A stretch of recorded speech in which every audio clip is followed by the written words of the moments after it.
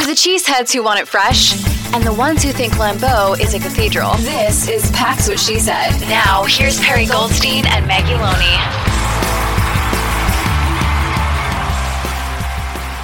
You know, like, we're never going to get all of those details that come with the camaraderie of a locker room, but we do obviously need to talk about Justin Jefferson's back, Jair is out. That likely leaves Eric Stokes, Carrington Valentine, and Keyshawn Nixon as the corners, you know, going into this one.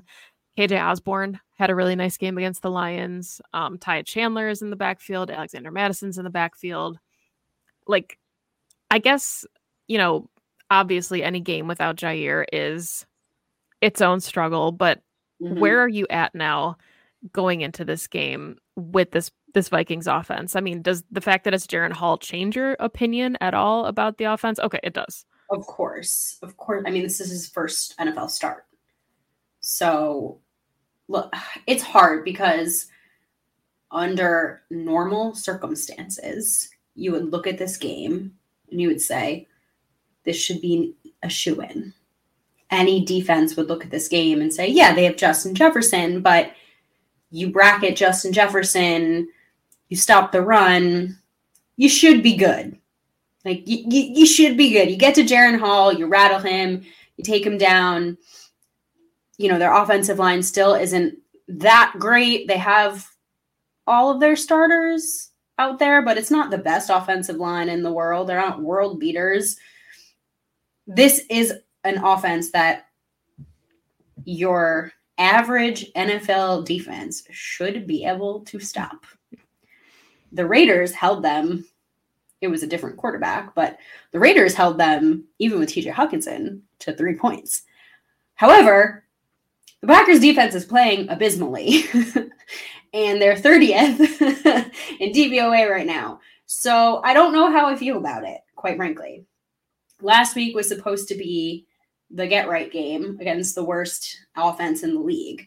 So is this the get-right game? You know, is this it? Can you take down Jaren Hall in his first NFL career start in week 17 with your playoff spot on the line? Can you do it, Packers defense? I have unfortunately very little faith, but theoretically, yes, this should be an easy one. So I've been thinking about this one a lot, and I genuinely feel like the best form of defense for this Packers offense is to just keep putting up points. You know, like, you have to play keep away. Because you know Justin Jefferson, 70 yards, you know, like, he is capable of a quick score. And I hate saying that, but at this point, I don't have a ton of faith in the defensive side of the ball. We saw, you know, Bryce Young just put up his career best numbers. We're talking about a quarterback making his first career start. And then you've got what they did against Tommy DeVito. Yeah. So the can Jaren Hall get him the ball? That's the question. And that's valid, you know, but like, I think that's the strategy going into this game is we've seen now the Packers are very capable of putting up 30 points. So this one, if it's a shootout, you know, like, you hope the Packers have the ball last kind of thing. Like, I don't expect it to be a shootout with Hall at quarterback, but I'm just saying, I think that is, you know, how you win the game is you play keep away and you keep your defense off the field for as long as possible. If this is a shootout with Jaren Hall, this team doesn't deserve to go to the playoffs. No, but I mean, that's the lesson that you learn. Yeah. And it's crazy to me because right now the Packers are 10th in offensive DVOA. They're 11th in points for. They're playing at a level that is worthy of going to the playoffs. They're playing incredibly. And you're absolutely correct that I think the best defense is just keeping the offense on the field. Is long sustained drives. It's 8-minute drives, run Aaron Jones and AJ Dillon, right? Putting up 30 plus is well within reason and should be enough to beat this team. I would love to see a game where, and we haven't seen it in a couple of weeks, but I would love to see a game where Gary, Preston, Kenny, even LVN, who's really come up in the last couple of weeks as a pass rusher, really just take over a game.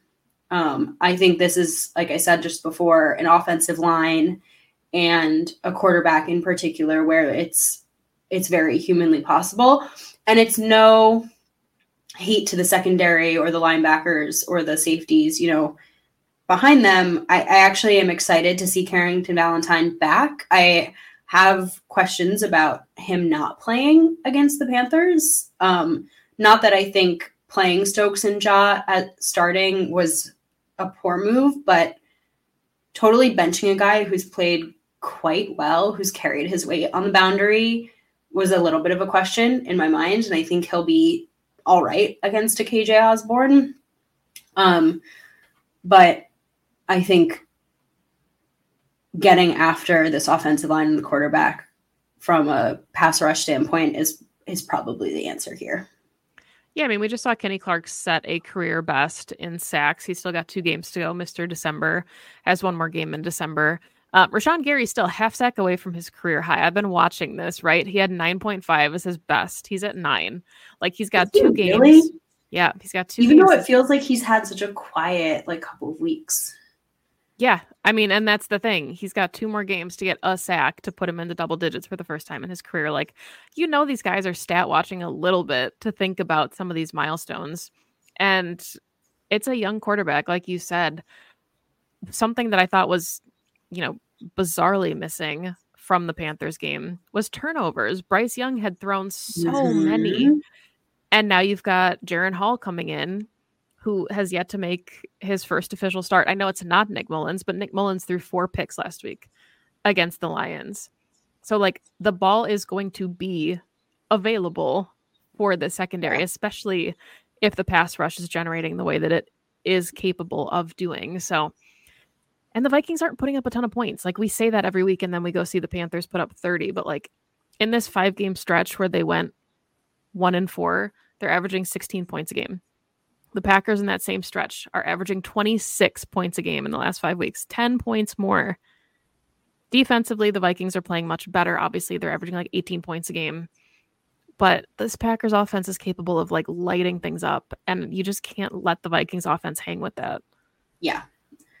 So let's flip then, because I agree with you that it's this offense that is going to win them this game.